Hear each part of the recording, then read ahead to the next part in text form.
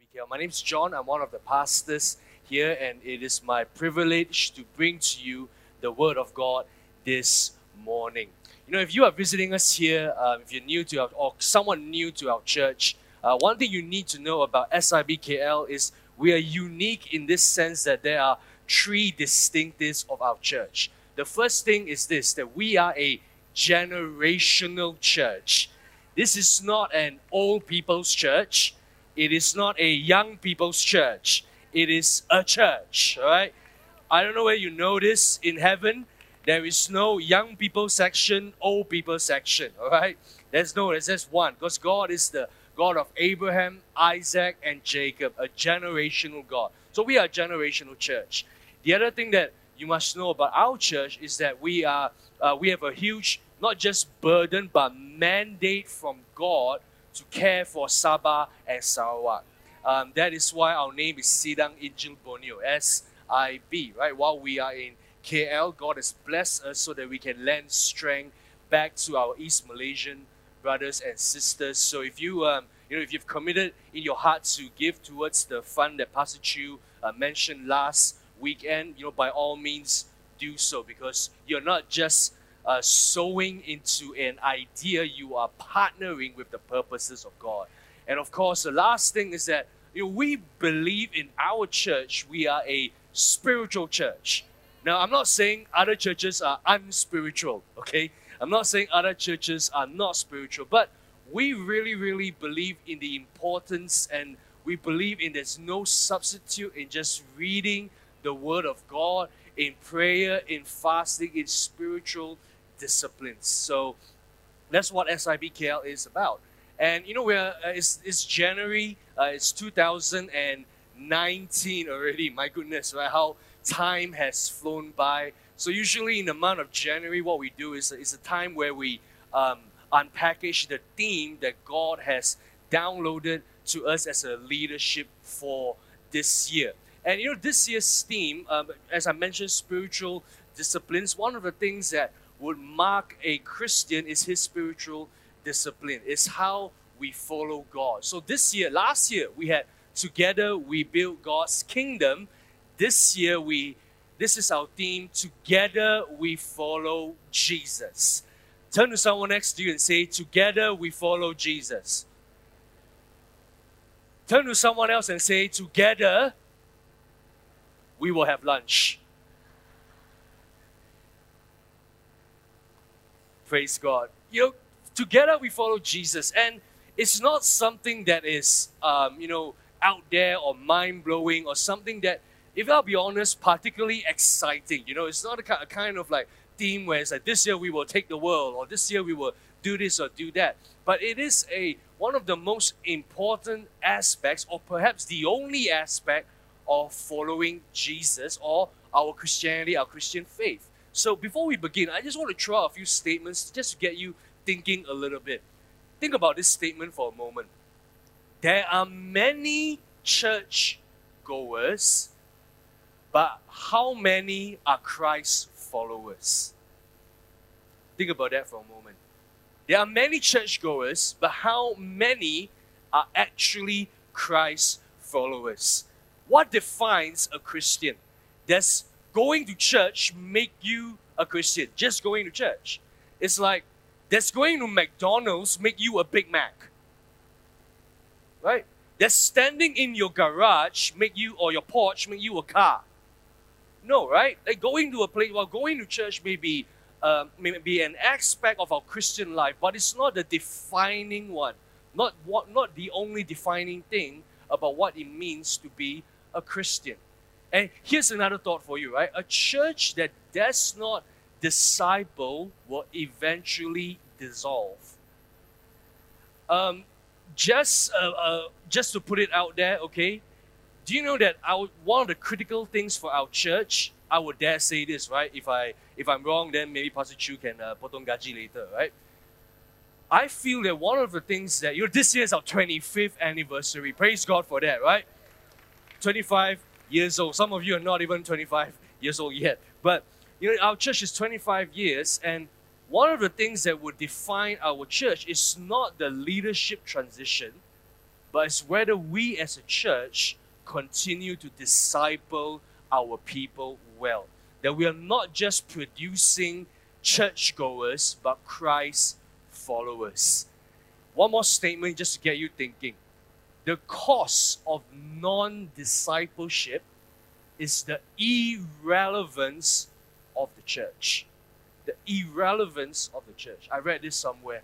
And it got me thinking, because you see, oftentimes what we do is we try to water down this Christian faith, the gospel message, what we see in the Word of God, because we are not afraid to offend people. I don't know about you, but Jesus wasn't particularly the most politically correct guy, right? Now, one of the things that we should not do is we should not be ashamed for presenting truths in a loving way, but to also live out the truth in our life. Because the Bible says this, that, I am not ashamed. Paul writes this in Romans, I am not ashamed of the gospel, for it is the power of God to change and save lives. That's what we believe in. Do you know that? I don't know whether you actually realize that the gospel of Jesus Christ, the message of salvation, is one of the most important messages ever, or most important, from history, today, and forevermore. It will be the most important. It far outweighs any special TED talk or any special idea or whatever it is, because this is the power of God. It is the solution to life. Now think about this. If you had the cure to cancer, like literally you had a cure to cancer sitting in your home, maybe it's like in the form of a little formula or concoction that you have, and you see people around you, people that you know, they have cancer, and you kind of like just not do anything about it. Why? Because maybe it's a little bit inconvenient, or you go, oh, that's that person's problem. What that person is doing is his business. What I'm doing is my business. Anybody who is witnessing this, observing this, will go, this is a great injustice, right? You have something really, really good, and you have something not just really good, but something that people need, and you're withholding it from them. And it's the same with the message of God. There are people out there that are dying, that are lost, that they have no purpose, they are looking for meaning in their life, and yet we have the solution, the cure to life in our hands in the message of Jesus. Do you know what you have? Do you know what you believe in? That Jesus didn't save us just so that we could have a good time in church. He saved us so that we can be transformed, so that via our transformed lives, we can be a message and a beacon of hope to the world. That's what following Jesus is about. So if you're not caught on already, this morning, I want to speak to you from the thought of following Jesus, but this is my title this morning, all right? It's very cheap, okay? Get ready. It goes this way. Christianity, it is either self-denying and cross-bearing. Otherwise, it is self-bearing and cross-denying. I hear some wows and I hear some huh? Right? Let me explain. Before I begin, before I go straight into it, I want to turn your attention to this portion of Scripture, 2 Timothy chapter 3. This is Paul writing to Timothy, his mentee, who happens to be a pastor in Ephesus. Paul writes this. He says, "Mark this, there will be terrible times in the last days. People will be lovers of themselves, lovers of money, boastful, proud, abusive, disobedient to their parents, ungrateful, unholy, without love, unforgiving, slanderous, without self-control, brutal, not lovers of good, treacherous, rash, conceited, lovers of pleasure rather than lovers of God." Now, take a look at this statement here. Having a form of godliness, but denying its power. What an incredible statement right there. That it is possible to have a form of godliness, but yet not display its power. Then, of course, Timothy writes on to say in verse 7, we'll skip down to verse 7, it says this, "These are the type of people who are always learning, but never able to come to the knowledge of the truth. Because here's the deal, true discipleship, true salvation always results in a will and a willingness to follow Jesus, and following Jesus always results in life transformation. That we are changed from the inside out, that we may be in the world, but we no longer are like the world. Wouldn't it be very, very strange, right? That if we as people who proclaim to follow Jesus, we come to church, but our lives are exactly the same as those who don't follow Jesus. The only exception is that we have a place to go to on Sunday. Is that the point of the Christian life? Is that how we live it out? So before I go even further, just a disclaimer here, okay? Now, how many of you here, you've been a Christian for more than 6 months? Like you say that, yes, I received Jesus as my Lord and Savior for more than 6 months. If you're not sure, it's okay. You don't have to put your hand up. This is not a, there's no judgment or there's no punishment right here. If you're not a Christian, that's okay as well. How many of you, you've been a Christian for more than 6 months? Right, just put your hand up. This message is for you. For those of you who are not a Christian yet, who are still new, it's okay. You can relax and turn off if you want, right? Because this is going to get a little bit hard and challenging. We're going to go to Luke chapter 14. Not a kind of scripture that you want to read to work a crowd or to sell books or to get more Instagram followers. In fact, I may lose a few after this. Luke 14 verse 25 says this: large crowds were traveling with Jesus. Turning to them, he said, if anyone comes to me and does not hate father and mother, wife and children, brothers and sisters, yes, even their own life, such a person cannot be my disciple. Let us sink that in for a moment. By the way, these are the words of Jesus, okay? I did not write this. The SP did not write this. None of our elders wrote this. It's in the Bible. If you don't believe, open your own Bible and check it out. Verse 27. Whoever does not carry their cross and follow me cannot be my disciple. Suppose one of you wants to build a tower. Won't you first sit down and estimate the cost to see if you have enough money to complete it? For if you lay the foundation and not able to finish, everyone who sees it will ridicule you, saying, this person began to build and wasn't able to finish. Or suppose a king is about to go to war against another king. Won't he first sit down and consider whether he is able with 10,000 men to oppose the one coming against him with 20,000? If he is not able, he will send a delegation while the other is still a long way off and ask for terms of peace. In the same way, those of you who do not give up everything you have cannot be my disciples.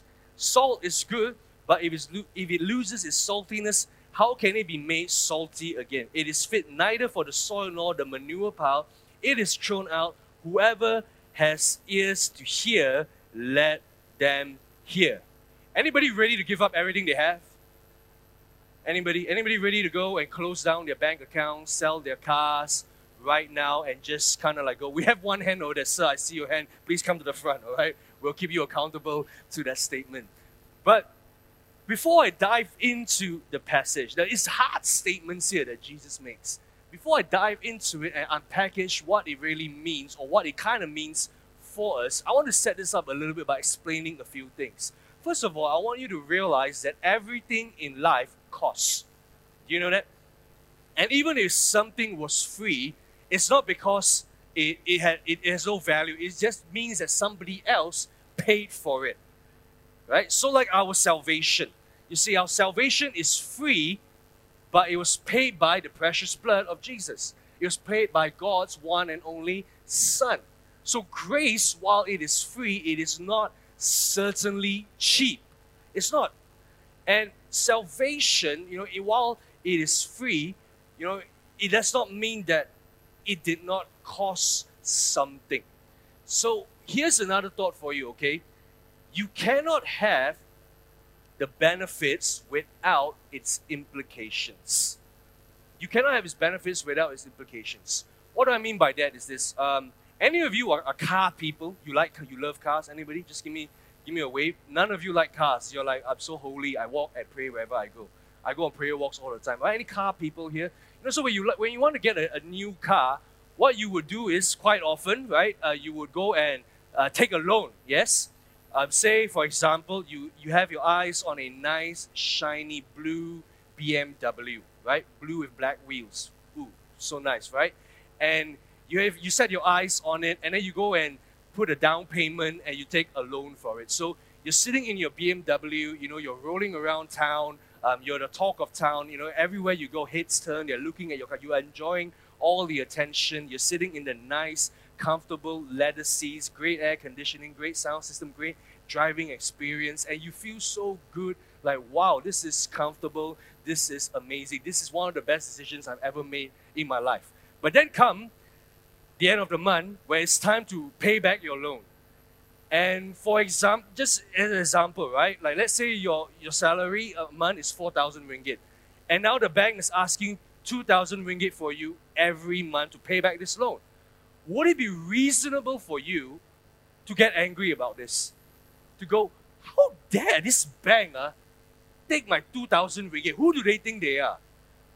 Do you know what I can do with this 2,000 ringgit? Do you know that I worked hard for this money? How dare they come and ask for 2,000 ringgit every month from me? So you go down to the bank, you bring out the manager, and you go, hey, Mr. Manager, do you know who I am? The guy goes, no. Doesn't matter, right? But do you know who I am? How dare you take this 2,000 ringgit from me? I don't feel like paying it. I don't want to pay it. And how many of you know that's really unreasonable? In the same way, many of us, we want the works of God, but how many of us follow the ways of God? We come to God and we go, it's always like this, right? When it comes to prayer, it's like, hey, Pastor, yes, Pastor, pray for me. Pray for blessing, pray for my family, pray for my business, pray for my studies. Yes, Pastor, bless me. Yes, thank you. Please pray for me. But then, when it comes to like, hey, maybe it's time to talk about the way you run your business.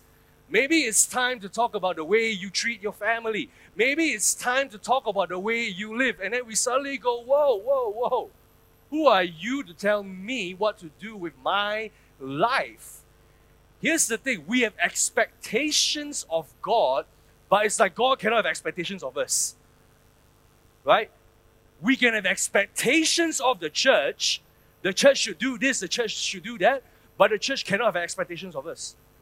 How dare you tell me to come and serve at a certain time? How dare you tell me the call time is 7:30? I am doing you a favor by coming to usher Pastor Isaac. Is Pastor Isaac here? He's not, right? How, it's like how, and here's the thing, it does not work that way. So what is discipleship? What is discipleship? And to go a little bit further, I want to introduce you this idea between a fan and a follower, contrasting a fan and a follower. Now, this idea is not original to me.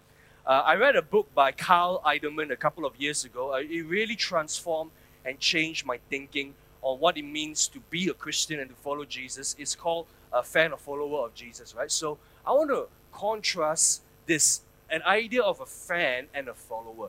There are many fans of Jesus, right? Like it's like, oh, when I need something, or when all my friends are doing it, or when it's convenient for me, I'll be a fan for Jesus, right? I'll turn up, I will serve. When things are going well, I will serve. When I feel like it, I'll read my Bible, I'll get into it and all that. But there are many fans but few followers. What is the difference? A fan and a follower. The first thing that I will contrast this way is a fan is about trends, but a follower is about truth. One of the things that's trending right now is this lady called Marie Kondo. You know Marie Kondo? Have you heard of Marie Kondo? Most of you not heard of her. That's okay. Marie Kondo is this, what do I call her? Do I call her a consultant, a Japanese consultant? She has this show on Netflix. It basically, the whole premise of this show is just to tell you how to declutter your life. How you should, live, be content with less. How you shouldn't get hoard so much, and how you should just, arrange your home in a way that is pleasant and spacious and nice, right? Some of us need to watch this show, right? But, so it's trendy.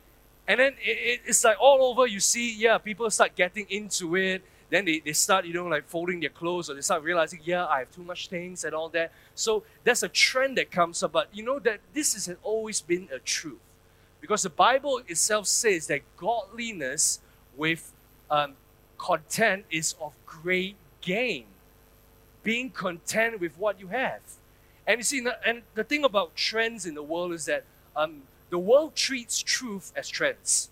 Because the world changes what is acceptable all the time. One moment is acceptable, it's not acceptable to marry or to be in a relationship with the same gender.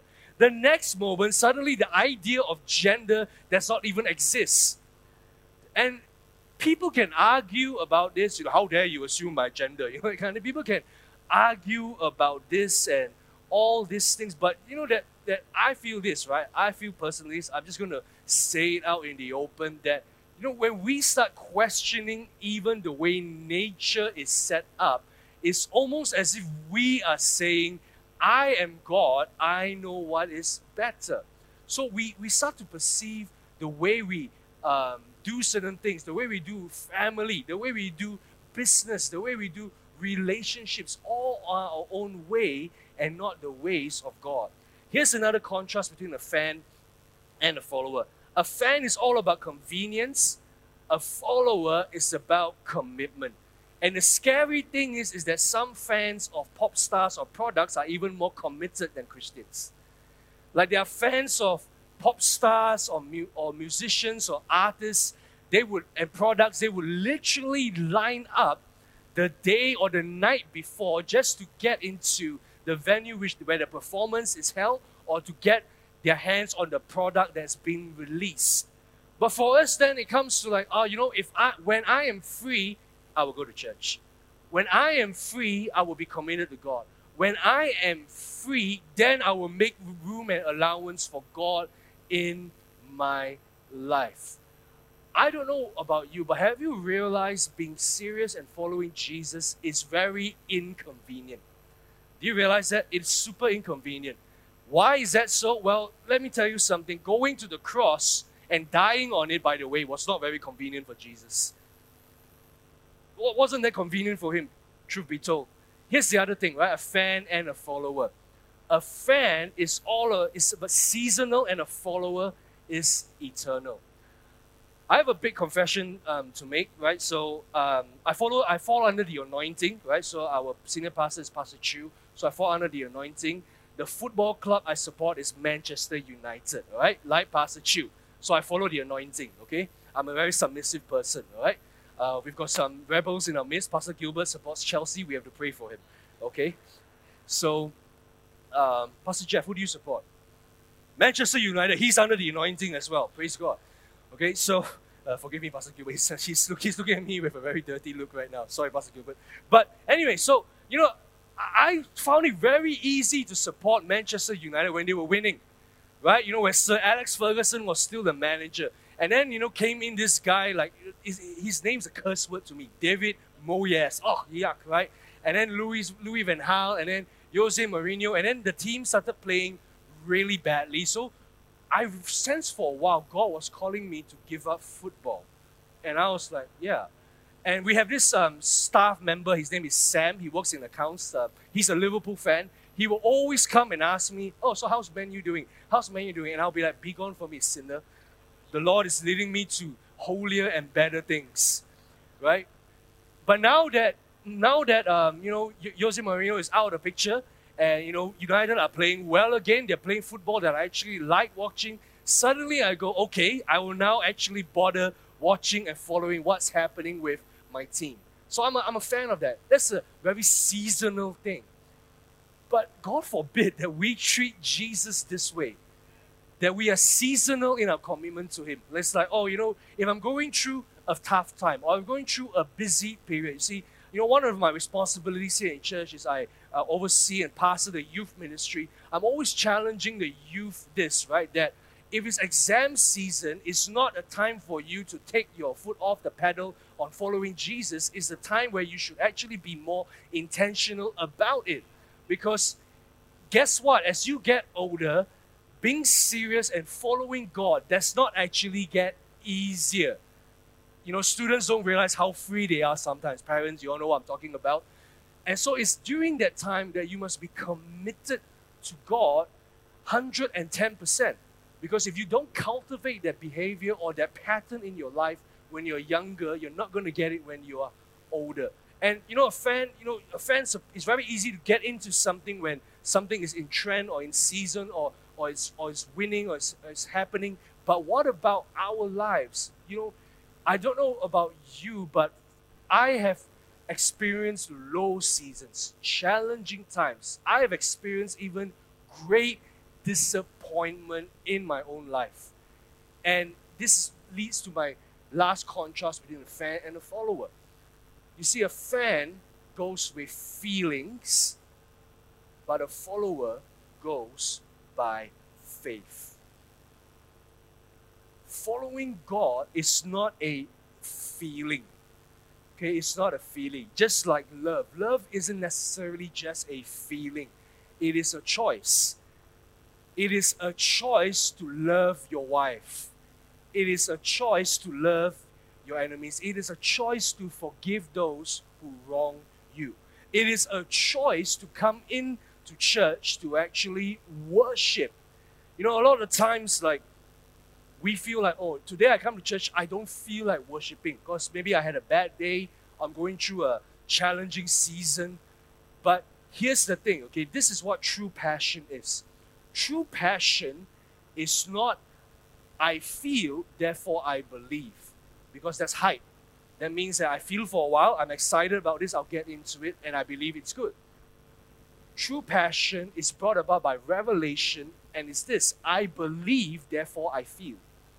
So when I come to worship, even for myself, when I step into worship, you will see when I worship, most of the time, right, I'm also imperfect, I remain engaged. Why? Because when I'm worshiping, it's not about how I feel. It's not about what I'm going through. Worship is not dependent on how I feel. Worship is dependent on who He is. And I believe that God is good, even when I don't see it yet. Even when I'm not seeing it now, God is good, and I have that revelation. And it's the same with following Jesus. It doesn't feel easy all the time. It doesn't feel easy most of the time, if I'll be honest with you. But I have a revelation that, wow, this is a path that leads to life everlasting. This is the path that leads to a life of purpose. Therefore, I choose to follow Jesus. So a fan and a follower. If I were to give you a simple definition of what discipleship is, it's simply this: following Jesus and obeying the Bible without compromise. Following Jesus and obeying the Bible without compromise. John 14 verse 23 to 24 says this. Jesus replied, "Anyone who loves me will obey my teaching. My Father will love them, and we will come to them and make our home with them. Anyone who does not love me will not obey my teaching. These words you hear are not my own. They belong to the Father who sent me." So it's not enough to just say that, yes, I believe in you, Jesus, but we have to obey His teaching. We come to church on Saturday and Sunday, some of us, right? But what is our life like outside of church? Because we already established that going to church doesn't necessarily make you a Christian, because this is a free place. Anybody can walk in and out of this place. And one last thing I want to do before I tackle the message properly, I won't take a lot of time, but I want to contrast what is salvation and what is discipleship, the difference, okay? First is this: salvation is free, but discipleship will cost. We already established this, that if we want the blesser and we want the blessings, we have to follow the blesser's ways. Salvation is a moment, because what we do is we have an altar call, you come down, you say the sinner's prayer, and then you sign on a paper, you fill the details in, wow, you're saved, praise God for that. But that is not the end all. That is simply the beginning. Discipleship is a lifetime. having salvation without discipleship is like having a wedding without a marriage. It's like you get, it's like everything's emotional. You walk down the aisle, you get married, and then after that, you tell your husband or wife, okay, that was great doing with you. You look awesome, your makeup's on point. Now see you later, bye-bye. And you go do your own thing. Salvation is what God does, but discipleship is what we do with God. Okay, very important. Not all our own strength, but us partnering with God. Lastly, salvation is a decision, but discipleship is devotion. Being devoted to God. So let me quickly get into the passage that we read, the one that we read before this. Jesus says that you must hate father, mother, brother, sister, and all that. Now, this is not an excuse now for you to go home and tell your father or mother-in-law, I hate you. The pastor said so. I'm allowed to do this, right? No. Children, it's not for you to go back and tell your parents, Mommy, Daddy, I hate you, right? The pastor says it's okay for me to say this. No. What does Jesus mean when he says hate? He doesn't mean to literally hate. But get this, right? He means this, not to hate or to scorn or to despise, but to love less. He's making a point. Kind of like how Jesus wasn't being literal when he said, if your left hand causes you to sin, chop it off. If your right eye causes you to sin, right, gouge it out. If Jesus was literal about that, we'll be in trouble, right? We won't even be here. I don't know where we will be. But he's actually making a point. So the point is this. Does God have access to every part of your life? Is there anything that is too much that God can ask from you? Because this is what an idol is. You know what an idol is? An idol is something that you must seek permission from before you say yes to God. That's what an idol is. For some of us, we don't have idols in our home. Like we don't have this big statue or anything like that, right? But some of us, our idols is our career. It's like we build our life around our career, and it's like it's not convenient for me to be committed to God, so I'm going to focus on my career. Some of us, our idol can even be our family. This is something that I'm learning to navigate as well in my own life. Just recently having a daughter together with my wife, and it's something that I'm navigating because I don't want to have a family. I don't want having a family for it now to be an excuse for me to become less passionate about God. Because here's the thing. If something means enough to you, you won't make an excuse, you will put in effort. Because we put in effort for a lot of things. For those of us, for some people who are very serious about working out or about playing golf or does anybody still play golf in this day and age? I don't know. Nobody has really asked me to play golf anymore, right? But it's like, people do all these different things. We put an effort to put it in. So this is what God is saying. Would you love me more than all of these things that you have in your life?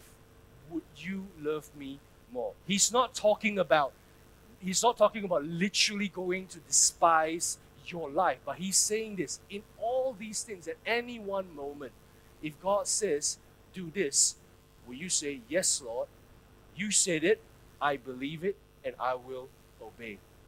And then after this passage, after he talks about hating your parents and your family and everything that you have and even your own life, he talks about this. Whoever does not take up your cross cannot be my disciple. I have a confession to make. I'm just going to step over here and pick up my cross. Just going to hang it on my shoulder as I talk for a while. I have a confession to make. I am not the kind of pastor that goes on flights, sit on a plane and then, when I go on flights, right, I'm not the kind of pastor where I sit next to the person, I sit to the person next to me, and I immediately start thinking how to get the person saved. It's like, I'm not the kind of pastor that will go like, okay, have you accepted your Lord Jesus, your personal Lord and Savior, right? And then boom, the fellow gets saved, and then stand up and then preach, and then the whole cabin gets saved. I'm not the kind of guy. I'm the kind of guy, when I get onto the plane, I put my headphones on and just pray that nobody talks to me. It is like, I pray that nobody talks to me, and I dread when I'm sitting next to a stranger. Nowadays I travel with my family, so praise God, right? But before that, when I travel alone, I always pray that the stranger next to me will not be a chatty one, right? And lagi teruk when the guy says, like, what do you do for work? And you go, oh, pastor, okay, guess now I have to lie and you have to be friendly towards you. So I'm not the kind of guy that talks to strangers. But I'll tell you what happened to me some time back. I went to the post office and I was renewing my road tax, right? In Taman Tun, the Petronas, there's a post office there that you can do that. So I was doing that and I was just sitting there waiting for my number to be called. And it was pretty busy that afternoon, so I was just waiting. Next to me, there was this lady. Now she had something of hers caught my eye. She had this long pendant or necklace, I don't know what you call it, it's wrapped around her neck. And at the end of it was actually a cross. And she was holding on to the cross and, just kind of like touching it. And that caught my attention. So I was like, wow, this person, must be very spiritual. Perhaps a spiritual conversation can ensure from this. So I don't know what came over me. I actually said to her, that's a very nice cross. And she looked back at me and she said, why thank you? And in me, I immediately just assumed that she was a Christian, right? So I asked her this. I said, which church do you go to? To which she replied, oh, I'm a Buddhist. I don't go to church. And I was like, but why are you wearing a cross? And she said this, oh, I just like the pattern. I like the design. Now, ladies and gentlemen, I have no idea what came over me. I started lecturing this woman. I was like, do you know that in the olden days, the cross was not a decorative item? The cross was not a decorative piece. The cross was a symbol of torture and death. That's what the cross was. Because in the olden days, only criminals get sentenced to die on a cross. And to really make their humiliation even greater, they are made to carry the thing that they are going to die on, and people would mock them and scoff at them and say all kinds of things. Some would even throw like poop and throw like mud and rubbish at them. And what this means is that this symbol only means something positive today because Jesus died on it. That Jesus took what was meant to be for death and He redeemed it to now to represent hope and love. It is only by the blood of Jesus. It is only because He carried this cross. He is the God of the turnaround. He redeemed what this meant. And so when the disciples heard Jesus say, carry your cross, they weren't thinking, oh, that's awesome, Peter, we're going to go to the jewelry store, we're going to go to the accessory shop, we're going to pick out a nice pearl or jade cross for you, for me, for James as well, and we're all going to wear nice crosses together. It wasn't anything like that. They would have been shell-shocked. They'll go, what? Carry the cross? But Jesus said that. You know why? Because when you carry the cross, what it means is this, is that you are a dead man walking. That when a dead man, when the criminal goes to the cross, he suddenly realizes that his life is no longer his own. He's only going towards one purpose. So it's not literally telling us to take up our cross, so there's no crosses for everybody, don't be disappointed, all right? It's not literally that, but it means this, that when we carry our cross, we are telling the world that I am dead to sin, I am dead to the ways of the world, I am dead to even my own ways, but now I'm alive in Christ. Because here's the deal, you cannot have resurrection power without living a crucified life. You cannot have it both ways. And when Jesus said to carry the cross, that's what it means. It means that you will actually really face persecution. You will be misunderstood. You will be judged. Would you follow Jesus even under these circumstances. Now, I would love to report that after that, I led the lady into the sinner's prayer, and then, I led her to the Lord. No, I did not. That didn't happen, right? But it really got me thinking that, wow, to carry the cross, do we bear our cross for Jesus? Look at this. Matthew 5:11-12. Blessed are you when people insult you, persecute you, and falsely say all kinds of evil against you because of me. Rejoice and be glad, because great is your reward in heaven, for the same way they persecuted the prophets who were before you. Now, if we are children, then we are heirs, heirs of God. Romans 8:17 says this, and co-heirs with Christ, if indeed we share in his sufferings, in order that we must share in his glory. Following Jesus, my friend, is not convenient. It is most certainly not comfortable.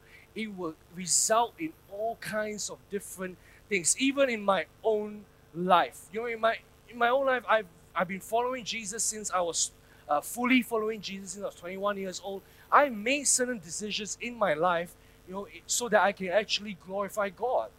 I've made a decision in my life that, for example, when I was, when I was still a student, many of my friends, they would have this party lifestyle. They would go to clubs and they'll get wasted and all that. And a lot of times I won't join them. And they will always make fun of me. They will go, Mother Teresa not joining us today. And then they will ask me, hey, where are you going? Cell group, cell what? They will make fun of me.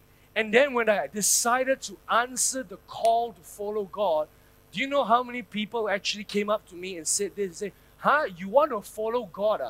You want to be a pastor? What? You don't want no money, want or not? And some even said to me, how are you going to provide for your family? Can you be more responsible and don't do this? How are you going to provide for your family? And there are many people who question, the way I live. Like, why do you do this? Some will even suggest, why don't you just do this a little bit? Nobody will know. Nobody will know. What people don't know won't hurt them. But I have resolved that I am going to follow God, and I am going to follow him to the best of my ability. And it's not even because I'm a pastor. It's not so that people can see, because guess what? I can hide a whole bunch of different things from you guys, but one person that I cannot hide from is the Holy Spirit. Same here.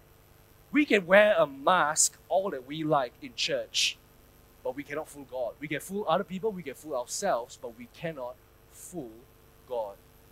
Now, this is a very heavy message, right? But as I come to, just give me about 10 to 15 more minutes and I'll wrap up. But as I come into this, I want to be a bit more encouraging right now. In Luke 9:23, Jesus said this, whoever wants to be my disciple must deny themselves and take up their cross daily and follow me. What this speaks to me about is that discipleship is a journey, not a destination. That it is all about progress and not about perfection. That it is about a daily thing where we commit ourselves anew to God. If we mess up today, praise God that there is still tomorrow that we can go back to God. And if we mess up tomorrow, there's still the day after that we can go back to God. The key is that, do we have a heart that will go, God, I'm not perfect. God, I don't have it all together. But by your grace and by your mercy and by your Holy Spirit, you help me. That's what grace is. Grace is not this little prayer that we say before we have a meal. Grace is the empowerment of God. Grace is not a license to sin. It is the empowerment of the Holy Spirit to live the way He wants us to live.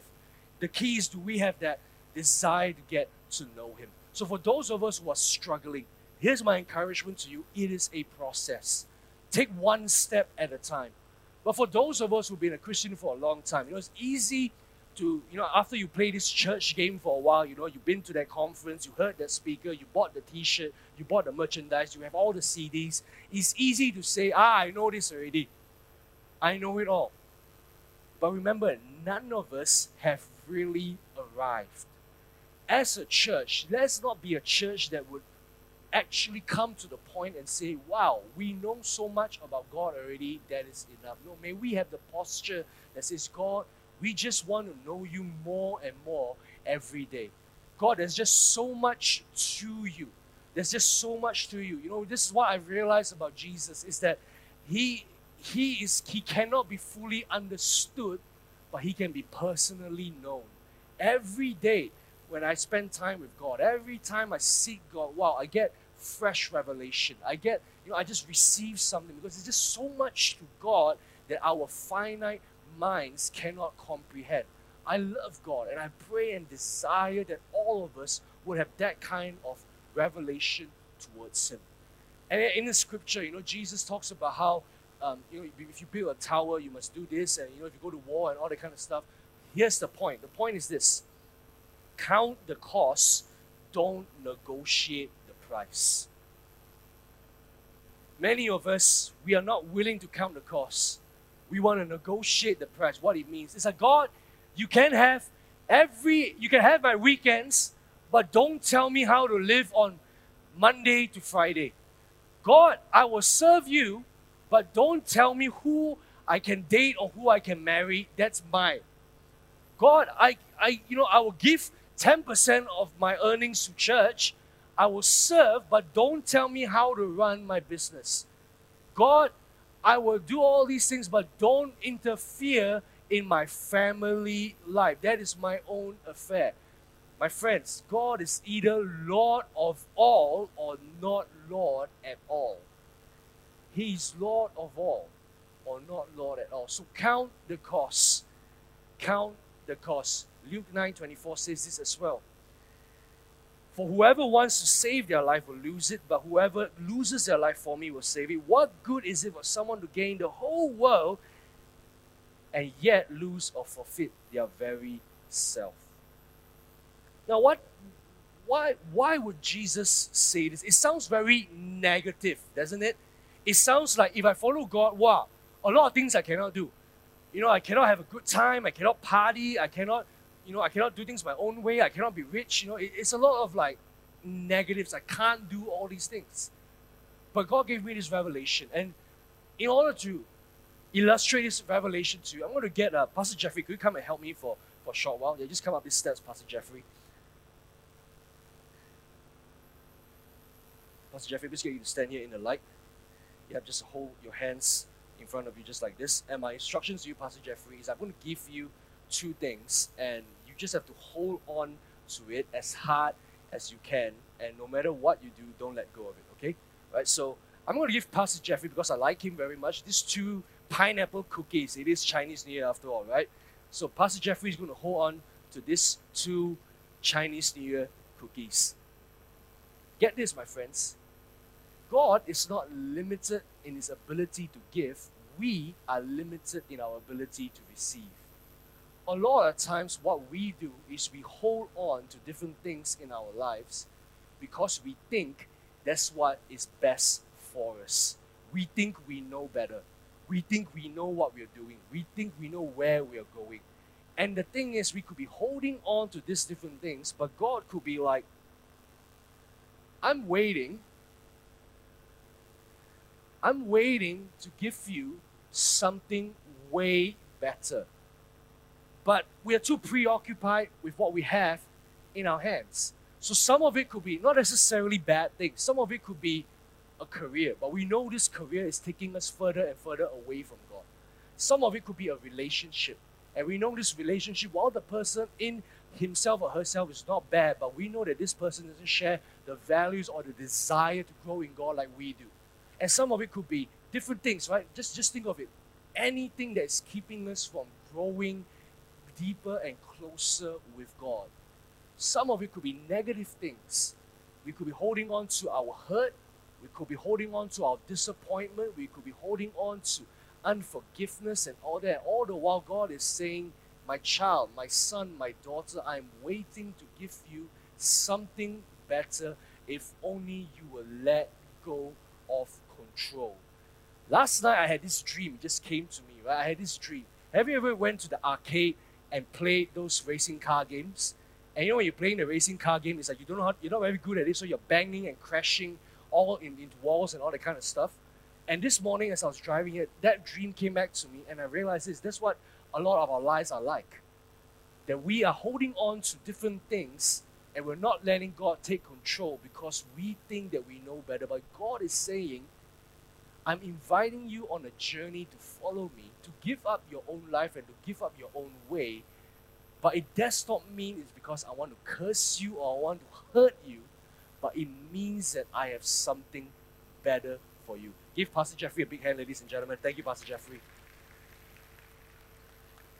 How do I know this? Luke 18. Look at the promise of Jesus. This story here, Luke 18, is a story of the rich young ruler who has done it all well, and he comes to Jesus and he says, tell me now, what must I do to follow you? And God said to him, give up everything you have. And he couldn't. And then his disciples were dismayed because it was like, how then can we do this? But look at the promise that Jesus made. I assure you that everyone who has given up house or wife or brothers or parents or children for the sake of the kingdom of God will be repaid many times over in this life and will have eternal life in the world to come.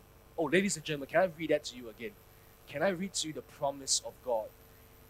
I assure you, Jesus assures us that everyone who has given up house or wife or brothers or parents or children for the sake of kingdom of God, for the kingdom of God, will be repaid many times over in this life. So it's not just a reward in heaven. What you lose in God, you will most certainly gain back. God is asking you to put down what is in front of you so that you can pick up something better that God has in store for you. Can we give God a praise in this place? And this is my last point here, and we can get the band to come up. You know, Jesus talks about hating your own life, taking up your cross, counting the cost, and he ends by talking about salt. He says that salt, if it loses its saltiness, what good is it? And you know, in the ancient days, this is what salt does. Salt has two purposes: to enhance and preserve. Salt will enhance because, you know, if you want to add a bit more flavor into food, you add a bit of salt into it. You enhance it. But back in the olden days as well, you know, they didn't have refrigerators where they store their meat and all these different things, right? So they had to add salt to it to preserve it. So here's the call for us. As we are transformed by God, as we are changed by God, what we have is not meant to be kept in here. We are called now into the world. We are saved to be sent out. We gather here so that we can scatter later on.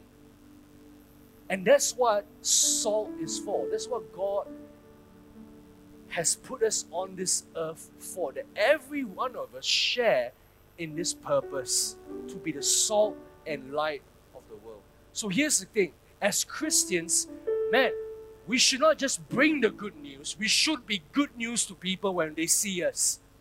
We should be the most positive, the most hopeful, the most pleasant, the most full of integrity, the most hardworking, the most productive, the most honest people around. Because when we do that, what we are doing is we enhance the lives of those around us. And do you know what happens when people eat too much salt? They get thirsty. So in the same way, we should be salty that makes people thirsty, and then they start to wonder, what is it about you that makes you like this? And they now want a part of what we have. You see, we don't have to go around standing on boxes on a street corner yelling at people, you're all going to hell, to preach the gospel. You just live your life with what God has given you, your gifts, whatever it is. Live your life in a way that those who don't know God but know you will come to know God because they know you. You are a walking testimony. You are a walking sermon. You are the only Bible that some people would ever read. What would they see as we leave the four walls of this church, the safety net, and we go out into the world? Will they find someone who is different, who carries a different spirit, or will it be the same? You know, I read this statement by Francis Chan. He said this, that there is something wrong when our lives make sense to unbelievers. When the way we live our lives makes sense to unbelievers, there is something wrong about that. The other thing that salt does, it preserves. My friends, we as Christians, we are called to be defenders of the truth. Preserve. Now, I'm not saying now to go and get into an online argument with someone on Facebook over some doctrine or theology. Don't do that. That's a huge waste of time. Don't argue with anyone online. I'm not asking you to get even into arguments with people. No. I'm asking you to preserve the values of what it means to be a Christian in family, in business, in our own lives. Preserve the truth in your own life. Don't allow anyone to contaminate it. And then as you live your life as a testimony, you gain influence, then you're able now to share the truth. We shouldn't be contributing to the downfall of society, but we should be preserving it. That's why, I'm a huge advocate of us being wary of what we post on social media. Because social media, is a space where there is influence. It's creating atmospheres. So I'm very careful to never post. In fact, I usually never post anything negative or cussing or anything on social media. You know why? Because I understand that this space here is, you can use one to influence and add value, or you can contribute to the downfall of society. That's what God has called us to live as. Matthew chapter 5, 13 to 16. And I'm finishing really soon. This is what Jesus says. He says this, that you are the salt of the earth, but if salt loses its saltiness, how can it be made salty again? It is not good for anything except to be thrown out. You are the light of the world. A town built on a hill cannot be hidden. Neither do people light a lamp and put it under a bowl. Instead, they put it on a stand and it gives light to everyone in the house. In the same way, let your light shine before others, that they may see your good deeds and glorify your Father in heaven. We are the answer to the world. Do you know that? The church is God's chosen instrument to be the answer and solution to a dying world. And the church is not a building. A church is not a construct. A church is the community. The church is you and I. God has chosen you and I to carry out His plan on this earth. We live now in a way that will reflect that plan. Will we live now in a way that will show the way to the world where to go? Will we do this? Imagine if every Christian decided that I won't just go to church, I will live for Jesus. What a difference that will make across the board, not just here in PJ, but all around the world. Because here's the thing, we should not ask what is wrong with the world. Instead, we should wonder what has happened to the salt and light. Because we know what's wrong with the world. I know what's wrong with the world. The question is, what's the salt and light doing about it?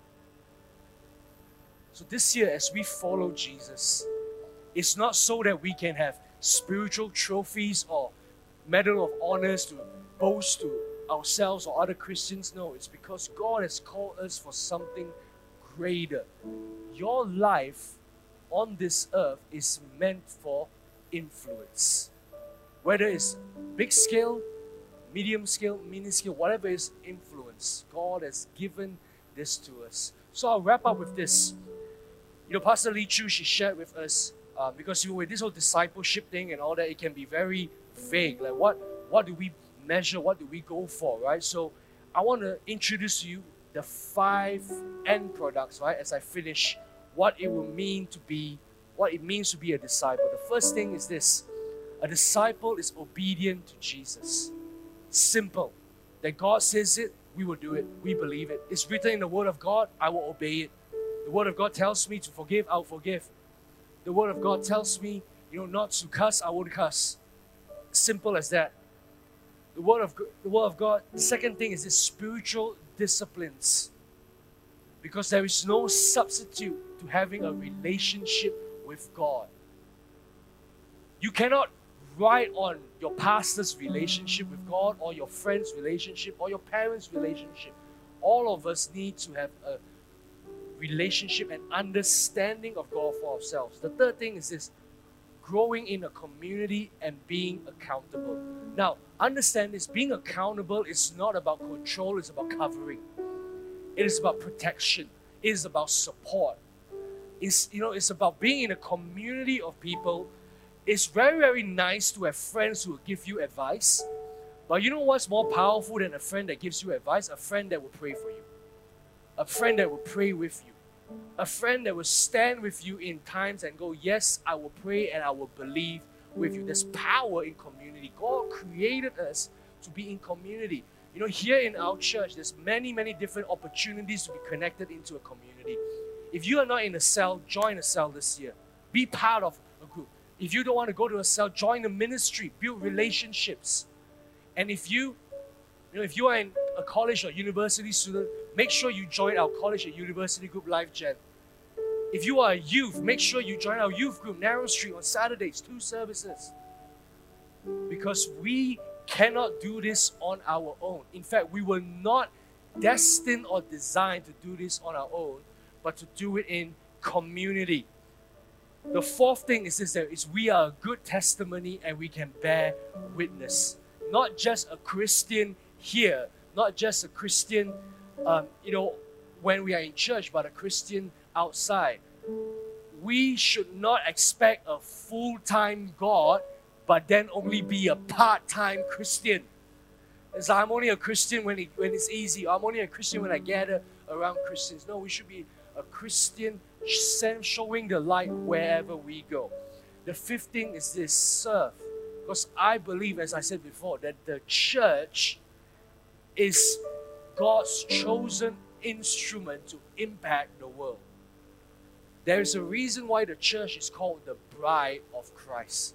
Can you imagine if you were friends with someone, you tell the person, I like you, but I don't like your wife. Or if someone tells you this, I like you, but I don't like your wife. You'll be like, that doesn't make sense. In the same way, we serve and we build the church, not because we have to, but because we get to be part of God's purposes and plans. And you could be sitting here and you go, I do all this already. I'm very good. What more you want? Apa lagi Cinama, Pastor? What more you want? I already have all this. Here's my secret 6-point for you. You reproduce all of this in someone else. Because Matthew 28, the great suggestion. No, the great commission. Go into all the world and what? Make disciples. Not collect them. Disciples are made. And it takes a disciple to make a disciple. Make disciples. Cell leader. If you are a cell leader, can I challenge you this year? Make disciples. Don't just facilitate your group. Make disciples. SDL, zone leaders, pastors, even to myself. Don't just run your ministry, run your program. Make disciples. Challenge people. Let's never go to a place where we are too afraid to challenge people because that will offend them. What if we challenge people and they went to the next level? Challenge people. Challenge people. So as I close, this is what we're going to do. Let's all rise in this place, okay? Apologize for taking a little bit more time. But I want to give an opportunity for people to respond in this place. Let's all rise, shall we?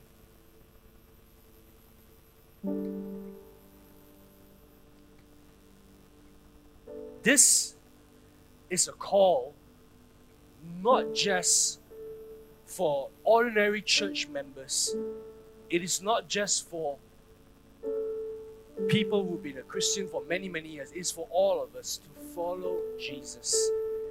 It is for pastors, for elders, for leaders, for cell members, for cell leaders, zone leaders, SDL, ministry leaders, whatever it is, that we will follow Jesus this year, and not just this year, but for the rest of our years. So in this place, I want to challenge you this. If you feel a stirring, because what I preached to you this morning, I hope it's not just information. And I'm asking you to not to respond to a talk by a man. Understand this? I hope you're not convinced by my words, but convicted by the Holy Spirit this morning. That God, I will follow you. Whatever areas that I need to change, whatever I need to give up, whatever I need to surrender to you, God, I will do it. Because I'm doing it for you. So in a moment, I'm going to ask you to respond, not for me. Understand this? I have nothing to gain from this. But for yourself, it's between you and God. So in this place, maybe if we could just all close our eyes in this place, right? If you feel like this message spoke to you and it stirred you and you go, yeah, I want to make 2019 the year that I go to the next level in following Jesus. I want you to just put your hands in front of you like this. Just raise your hands in front of you like that, with no compulsion and no obligation. And you dedicate and you surrender yourself to God, saying, yes, God, here I am. Use me. Here I am, God. Change me. Here I am, God. Speak to me. Here I am, God, for your glory. Everything that I have, I don't hold back from you. Everything that I am, I don't withhold from you. I give myself and all that I have and all that I am completely, unreservedly, wholeheartedly to you, God. You have your way in my life, every single area, in my business, in my career, in my family, even in my own thoughts. May my life, God, bring you glory. You know, all things said and done, I want to believe that ultimately it's all about obedience to the Lord. You know, it can just be just words and go away, nothing changes. Here we say this 1,000 times. You have to believe that God is a good God. He wants the best for you, your life, your family. He will never shortchange you. You have to let go of your hand. That's all there is. If you hold on so tight to whatever it is that you're comfortable with, God cannot come in. But you let go. You let God. God will bless you. It's not even about the blessings of the Lord. It's not that. It will come. You seek first the kingdom of God and His righteousness. And all these things will be added unto you. Is He telling a lie? Do you really believe what He says? The ball is on your court. This year, make a difference. Believe me. Of all the years, of 25 years, God has led this church to where we are today.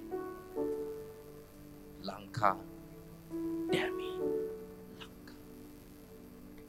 And I don't know why.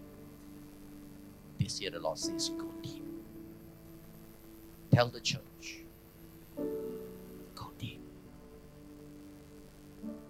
Would you do that? Go and ask Pastor Lee to say something. I just feel that this is going to be a very powerful year. Powerful in the sense of the way God will be moving. And it's going to be a year that, it's a choice that we will have to make. As we make the right choices, I just feel that the word is influence. The power of the salt is that it influences. And God wants His church, His people, to influence the world. But it doesn't just happen because we know what to do. It only happens when God is walking with us and we are prepared to go God's way. And so the main thing I felt God is teaching the church is to really take this word discipleship seriously. And I felt that bottom to it all, we must start reading our Bibles. It is a discipline. It doesn't start with delight.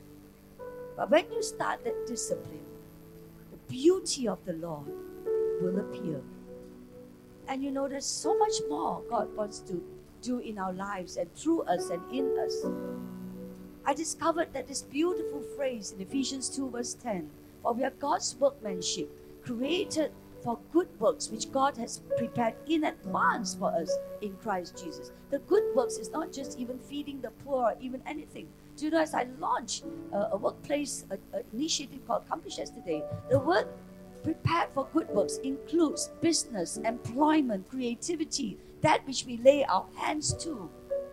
God has prepared. So God wants us to that amazing influence over the world. But it cannot happen until we know our God. It cannot happen until we are prepared to follow Him. It cannot happen until we are prepared to be transformed by Him. That's what God is saying. And I want to share this because I feel many of us think it's so hard to read the Bible. Nonsense, it's not. I'm starting, you know, it's crazy. I'm discipling a lot of people. I'm starting a group of discipleship. Very young people, very young, 21 years old, 19 years old. They are very young Christians. One is only 1 week Christian. I gave them a homework, 5 chapters. Every time you meet me, it's 5 chapters. Do you know they all can do it? And they're full of delight. And they enjoy reading it. So the one that was just saved last week said to me, well, it's like reading a storybook. I said, yes, you just do SOAP. Find out the scripture you want to read. Tell me what you observed, what have you applied, and write a prayer to Jesus and send it to me on the WhatsApp chat. And we will become to have a fellowship of following Jesus. Cell leaders, please start the journey of discipleship seriously. And God will be with us. God is never asking us to do something and then doesn't walk with us. I've never experienced this. In all the 40, 50 years of following Jesus, He never does that. If He says to us this year, follow me, He intends to help us to follow Him. He's a good God. Yeah. Amen. Let's close. It's not that we've not been doing discipleship all these years, but in the grand design of God, God says from this year onwards, let's take it seriously and bring it the church to the next level. Amen. Come on, let's all stretch our hands to the Lord. And I'm going to ask Pastor Jonathan to close us in prayer. Yes, Lord. Father, we pray that this year you will give us the conviction, the commitment, and the courage to follow you where you want us to go, to obey what you are telling us to do, but more importantly, to trust you, God, to trust you, that you, as you challenge us, you are not challenging us for the sake of challenging us. No, you are challenging us because you have something better. You are preparing us for greater levels of faith, greater levels of intimacy with you. So Lord, I pray for everyone in this room without exception that this year, may we grow to greater heights of revelation of you. May we have a deeper understanding of who you are. And with that, may we be truly, Lord, transformed from the inside out. It's not too late for any one of us, Lord, because we know that each and every one of us, as long as there is breath in our body, you have a plan for us. You have a purpose for us. So Lord, we commit and we submit ourselves to following you this day and for the rest of our days. Lord, I pray that you bless every single person. May they continue to experience your favor and your blessing as they are committed to follow you. We thank you, Lord. We worship you. We give you back all the glory. In Jesus' name we believe and we pray. Amen. Amen. Let's give God a good